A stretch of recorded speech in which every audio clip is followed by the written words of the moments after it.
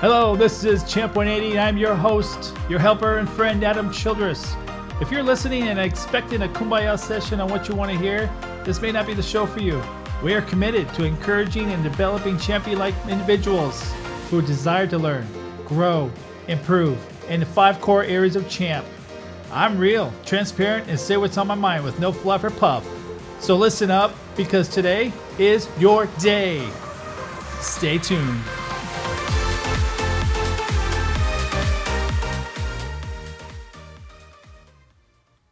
Hello and welcome back to the second part of Defining Character on Champ 180 with special guest Nathan Long. I hope you enjoy today's episode, so thank you for listening. So character isn't inherited.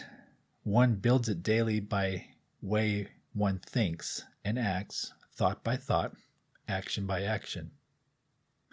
Is it true? And can you elaborate or add on how one builds their character? I want to say that it is inherited and built.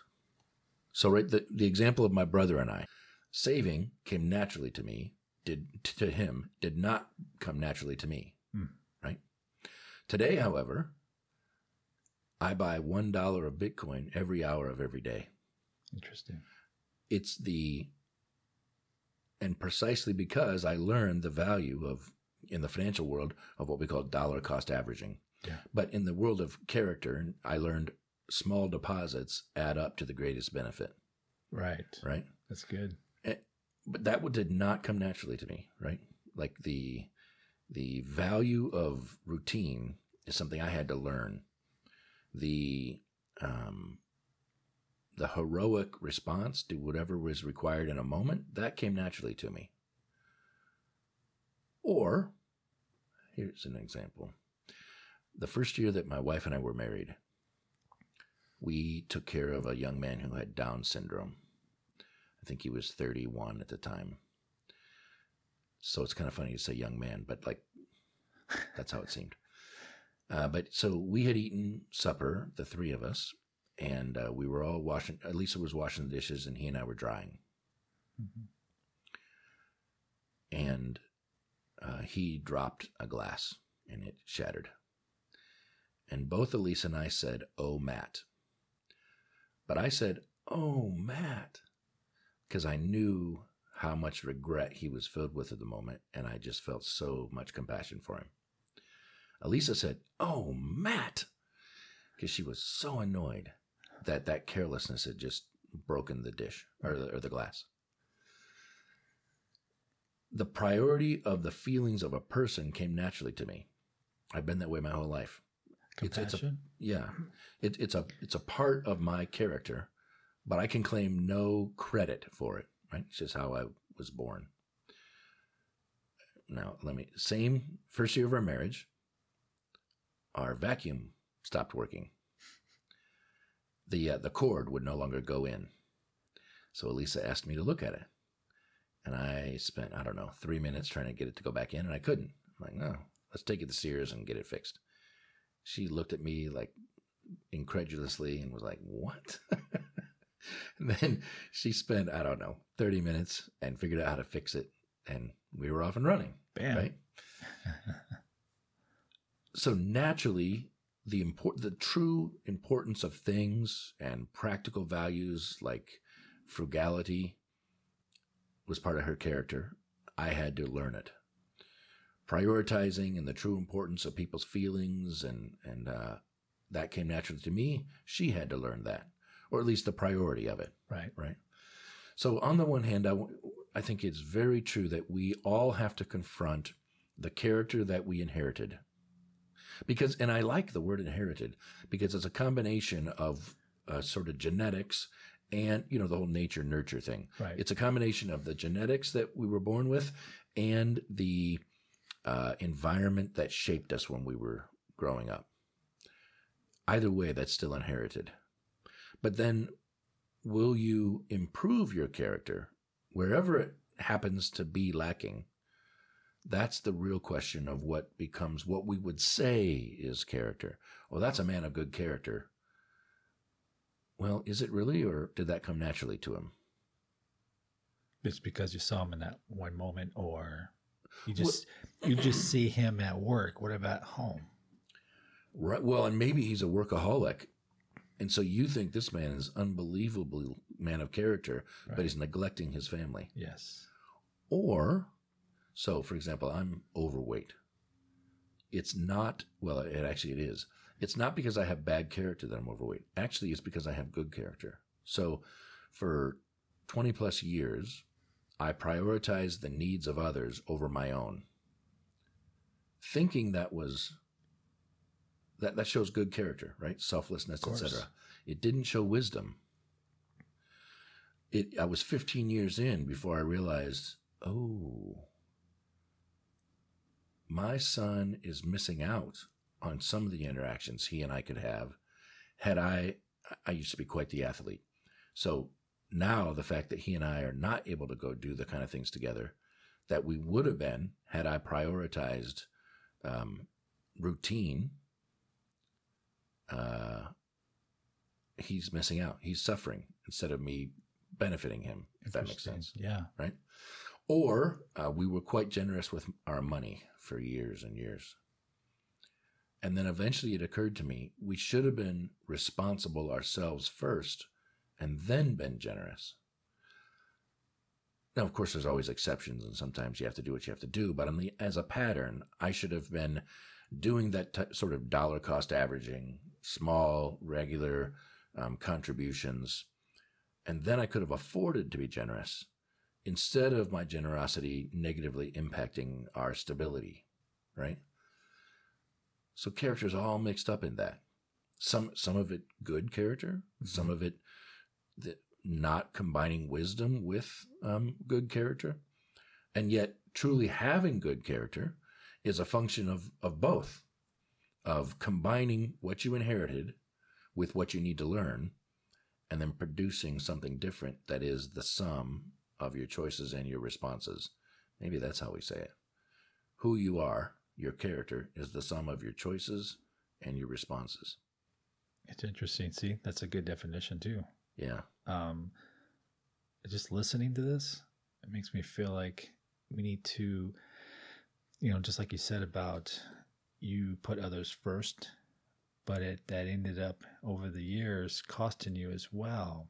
And them. Right. Because you may not have been able to do the activities with your kids that you would want to do.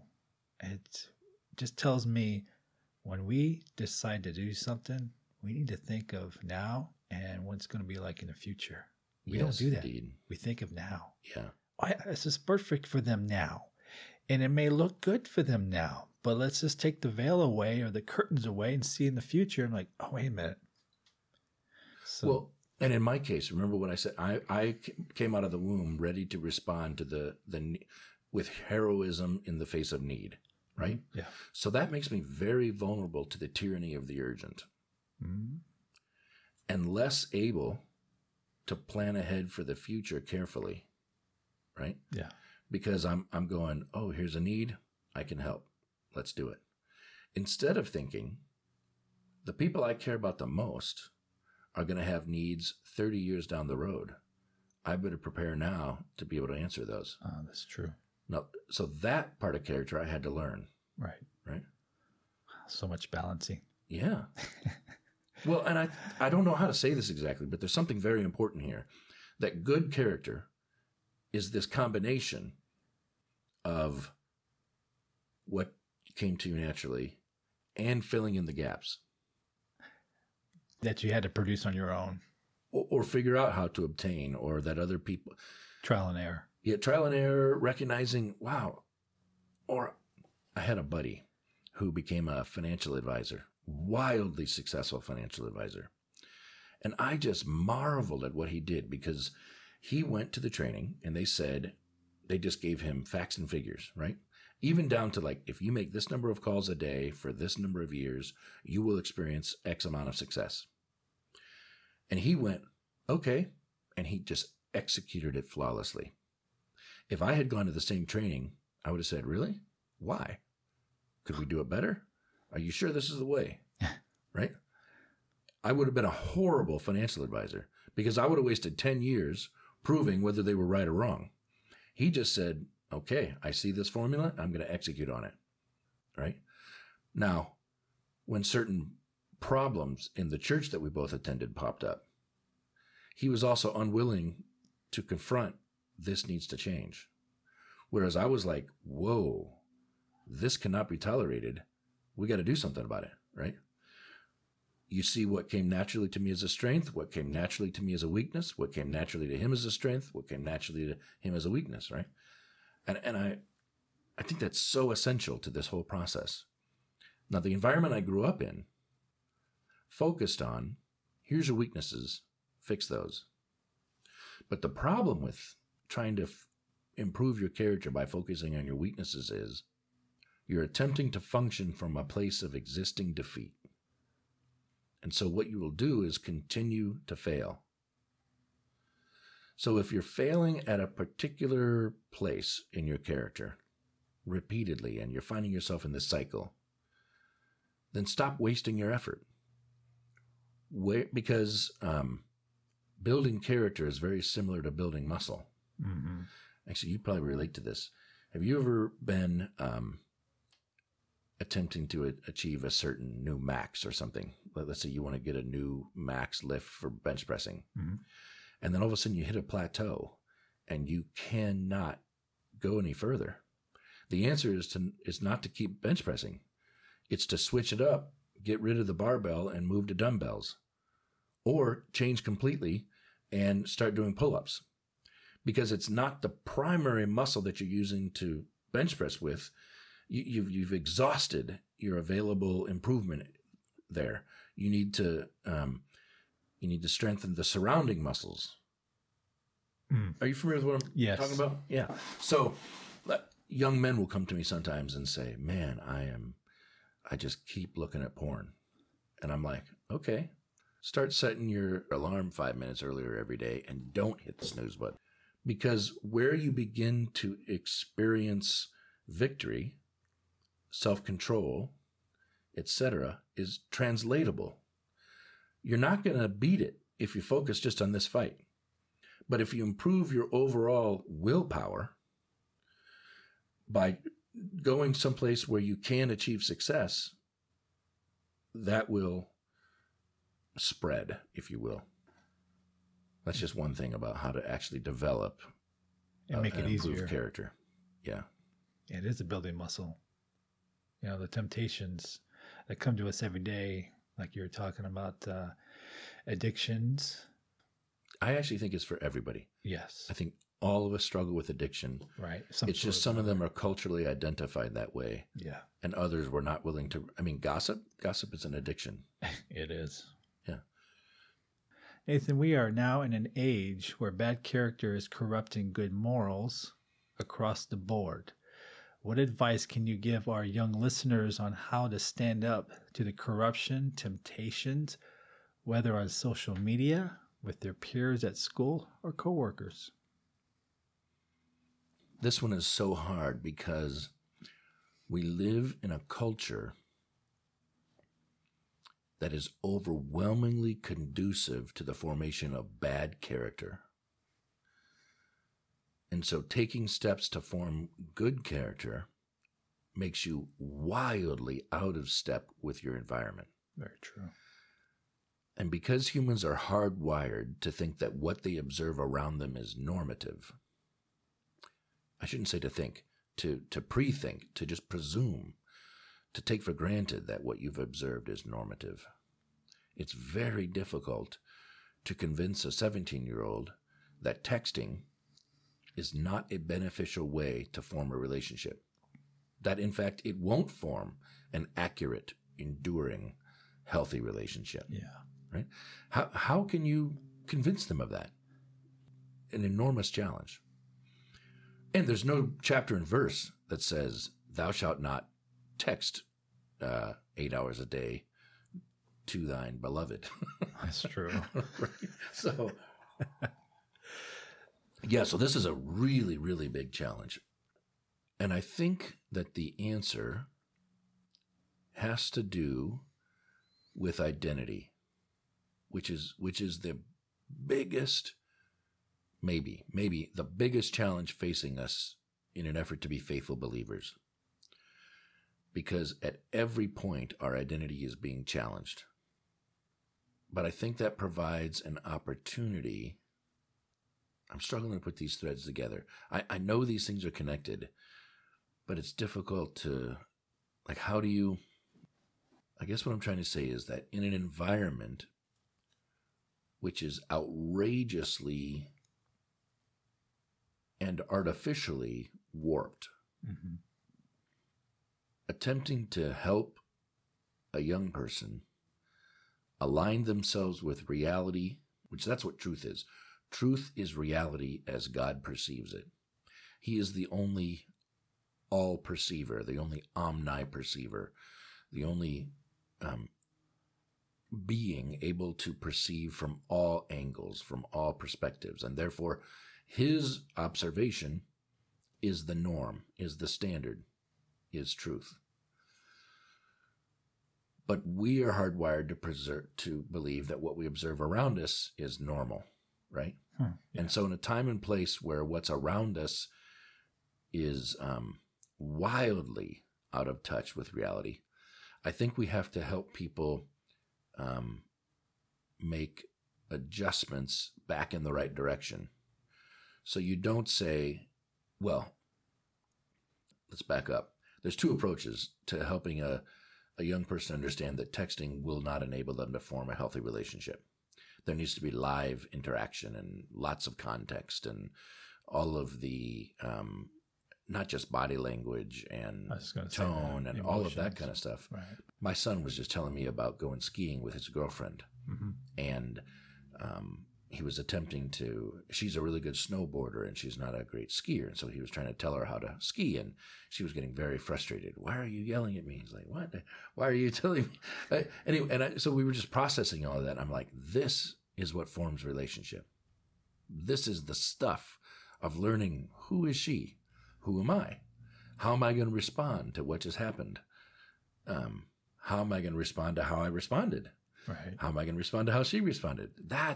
And none of that can occur, or in very trimmed down fashions over text, for example.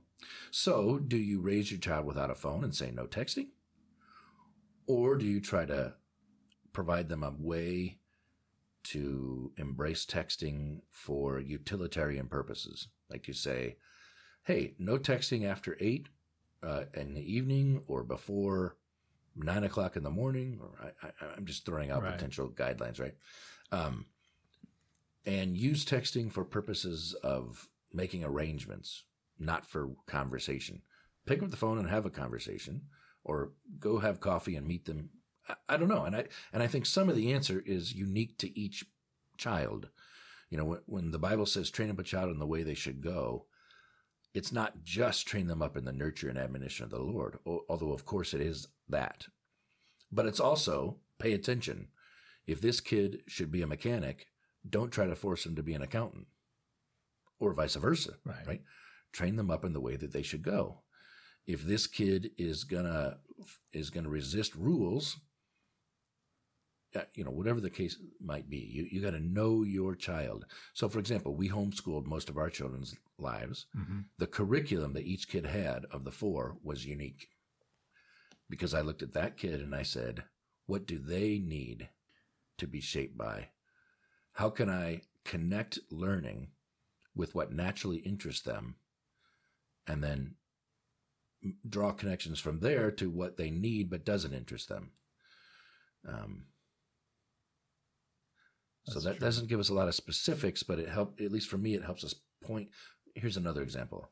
My dad had us grow up in a home without any TV, which was enormously beneficial. I mean, I read voraciously. Yeah. That's all I did. I either read or played outside or worked. That's how I grew up, which was a wonderful way to grow up. A good way to build character too. Yeah. But the negative impact of not having a TV is that when I did get to see it, it was all consuming. It's true. Yeah. Whatever's new is. And different. And I remember going over to a buddy's house to spend the night, and his dad was playing the movie Short Circuit. Remember the whole Number 5 Alive? Yep. So we were sitting there in the living room watching, and all of a sudden his dad was yelling at me, "Nate!" And I was like, what? Why are you? He goes, "I've said your name 5 times and you haven't," right? I mean, I was just glued to this movie because we just didn't even have a TV, right? So I didn't like that,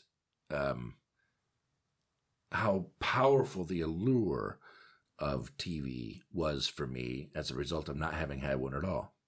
So we intentionally had a TV in our home, but then limited very carefully what was consumed. I don't know if I struck the right balance or not, but it was an attempt to say, same thing. One of my earliest memory of my dad, I was 2 years old, and he took me swimming in a hotel pool. I think he did it because it was just he and I. My mom sat on the edge, I remember, and my dad took me swimming. And it was just the 3 of us in the pool. And then the entire rest of my life, he would never swim because he didn't like mixed swimming. He let us take swim lessons, and he let us do some of it, but it was clear that he wasn't happy about it. Between the just highly sheltered environment that I grew up in and that extra sheltering, when I did see a woman in a swimsuit, it was like TV. It was the most attention-gathering thing in the world. Right? I mean, I was just zeroed in on it. So I looked around the world that my son was going to grow up in, and I'm like, I think we need to have some exposure to this. Otherwise, going to the mall and walking past Victoria's Secret is going to be a major event for him. I don't want it to be a major event. I want him to see me walk past it and not pay attention, not focus, but also not make a big deal about it. So you want to allow them to build to that stuff. There's a word that I'm thinking, build a... immunity maybe, or not, that's not quite right, but... a tolerance. Yes. Build a tolerance for that, because you didn't have a tolerance for TVs when... Correct. I didn't... one thing I've noticed about God in terms of how he deals with us, on the one hand, he lays out the ideal. His ideal, for example, in terms of his people, was, hey, I'm giving every single family an inheritance, which is so instructive that what he gave them was land. The inheritance was not food or money. It was the opportunity to be able to produce food via labor. That's a whole other topic, but except that that's character building, right? Yeah. Give your kids money as an inheritance. That's not the same thing as teaching them how to cope with money. So that does relate to character. Or like you said, get land. If I gave them land, they have the opportunity to sell it or produce on it to get more, right. Real estate stuff or, a development. Yeah. So many opportunities, all the different ways you could go with it. So on the one hand, God says, here's my ideal. Every family able to provide for yourselves. But then he says, by the way, if someone mismanages their affairs and has to sell themselves as a servant to their neighbor, here's how you treat them when they're a servant. This is not the ideal. Every man should be able to responsibly manage his affairs. But this is going to happen. Jesus said the poor will always be with you, for example. So here's how you kindly, responsibly, lovingly cope with that reality, right? So I've tried to imitate that. I'm like, here's the ideal. The ideal is a pure world. We don't live in that world. So how should I train my son as a result? That's good. Well, the challenge is it doesn't give you any precise prescription. Yeah. But every scenario is a little bit different. So I think a principle or a trajectory is more valuable than thou shalt have a TV or thou shalt not have a TV, or, you know what I mean? I think that's with anything. You don't want to, what's that, gluttony? Right. You don't want to overdo something. You didn't say not to have stuff or, it just be mindful. That's where character comes in. I love the example of gluttony because it's so helpful. If you think about a glutton as someone that cannot stop consuming too much food, mm-hmm. The problem is they cannot take an approach of abstinence. True. You have to eat to live. Right. So the solution for a glutton is not the same solution that we at least offer to alcoholics, right? or that we try to offer to people struggling with a sexual addiction. Hey, you need filters in place. You need to not have Wi-Fi. And I don't think that might be a short-term response. But the real solution is you need to form character that prioritizes purity over satiation or over satisfaction. So the question is, maybe you need to put in place extreme restrictions temporarily, but you don't want to assign someone, and it's not practical in the case of, if you're going to have kids, you have to be able to have sex, right? If you're going to live, you need to be able to eat. So that's another reason why I think we need to think about all of us as having addictions, because the answer to how to get over an addiction has to do with building character, not with placing restrictions on your life. Rewiring our mind. Indeed. To fight against those temptations. Which comes back to this whole balance between what I've talked about before, that your instinctive response, which indicates good character, and how do you prepare to have the instinctively right response. Dallas Willard used to say, if you wait to ask what would Jesus do, it's already too late. You should live how Jesus lived, so that when whatever happens, your response is instinctively what Jesus would have done, because your response is formed by what you have done over the last 365 days. Right. Now that was a lesson I had to learn. It didn't come naturally. Instead of saying, what would Jesus do? Just say, be like Jesus. Or what did Jesus do? Yeah. Not just in this moment, but while it was still dark, Jesus went off to a solitary place, and there he prayed. Oh, so that's a pattern that should be in my life. Yeah, because he was tempted. So that when the temptation happens, you respond in the same way he would have. Yeah.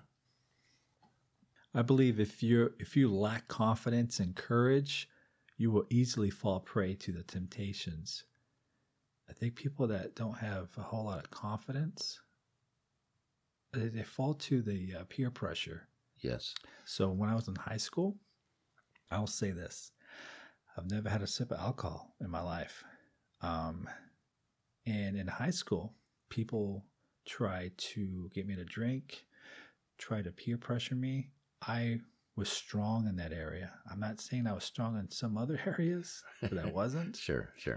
But I was strong and confident in the peer pressure. No one could push me to do something I didn't want to do.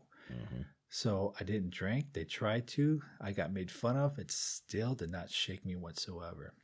Other kids, yes, it did. And they may have been strong in areas that I wasn't strong in.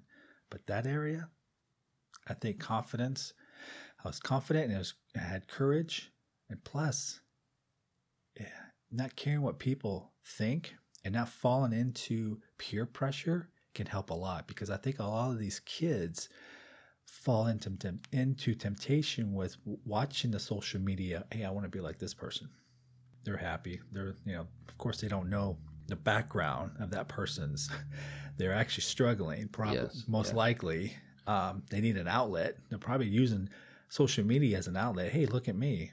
I'm glamour and glitzy and, life is great. Not to mention the difference between what their actual life is and what they present on social media. Right. Yeah. There's a lot of lies out there. People live in lies. It's time to live for truth. Yes, indeed.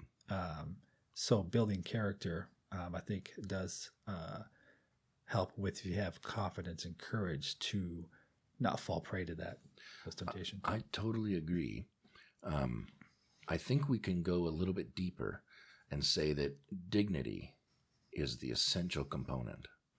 And also what is lacking when we are failing. So, for example, set your alarm 5 minutes earlier every day and don't hit the snooze button. What's significant about that? Well, if when you go to bed at night, you set your alarm for 5:55 and then you get up at 5:55, you just kept your word to yourself. You now have the dignity of knowing I'm a man of my word. you hit the snooze button 5 times, you don't have that same sense of dignity. You know, I intended to do this, and I did not do that, right? Yeah. Now, if getting up when your alarm goes off is your challenge, then you need to find another place to begin to practice keeping your word to yourself, having self-control, right? But if it's someplace that you can find victory, then use that as your tool to grow a sense of personal dignity. I am a man of my word. I am a person of responsibility. I have control over myself, right? And that is translatable to the other areas of life where you're experiencing defeat. But if you focus in on this area where you're screwing up, then you begin to take on a sense of identity of I'm a screw up. And then you lack confidence, right? But if you know and there's so many examples we could give of where you can find. So I used to have hanging in my office a picture of Red Cloud, the Indian chief. And underneath it said, to give a man dignity is beyond all things. And I think there's a lot of truth to that. And that so for example, we get into, especially the more conservative circles of Christianity, we get into raging debates about modesty. Yeah. And I think modesty has way more to do with dignity and self-worth than it does with what is covered and what is not covered. Now, that doesn't mean I don't think we should cover up areas of our body. We should, but not for reasons of shame, for reasons of dignity, for reasons of self-worth. I am way too valuable for you, worthless person, to see this treasure that God made in me. That is set aside for a man who will have so much character as to be worthy of my committed love over the course of a lifetime. And he will get to enjoy this treasure, right? That's about dignity and self-worth and respect, not about shame. But culture wants to tell us it's about shame. They have no clue. They are being shameful while telling you, don't shame me. And it won't work. It's self-defeating. Well, the culture is kind of, people that wear less is what? Nice. Wear less is accepted. It's just getting to be more accepted. And it's a huge war against people's character, because people with good character fall prey to that. You know, it's hard. It's a heavy weight. I love Billy Graham, that what he did, I love to hear that he pushed away temptation. So when he stayed at hotels, he would have his TVs removed. Right. And I love that. A man of good character. Now, that's a guy of character. I want to emulate that. You know, he was against those temptations. Not to say that he, he's not perfect and all, but you know what? Hey, he had dignity. Yes. And it was important to him because he was a leader. And think about it. When you're on a high pedestal and a celebrity like that, because we know, you can agree with me, there's a lot of celebrities that we have thought, wow, these guys are great. And they do something. I mean, it just takes 5 minutes. I love what Warren Buffett says. It takes 20 years to build character, but 5 minutes to tear it apart. Right. And it's gone. Yes. So, yeah, I love that word dignity. That is true. I really like that example, too, because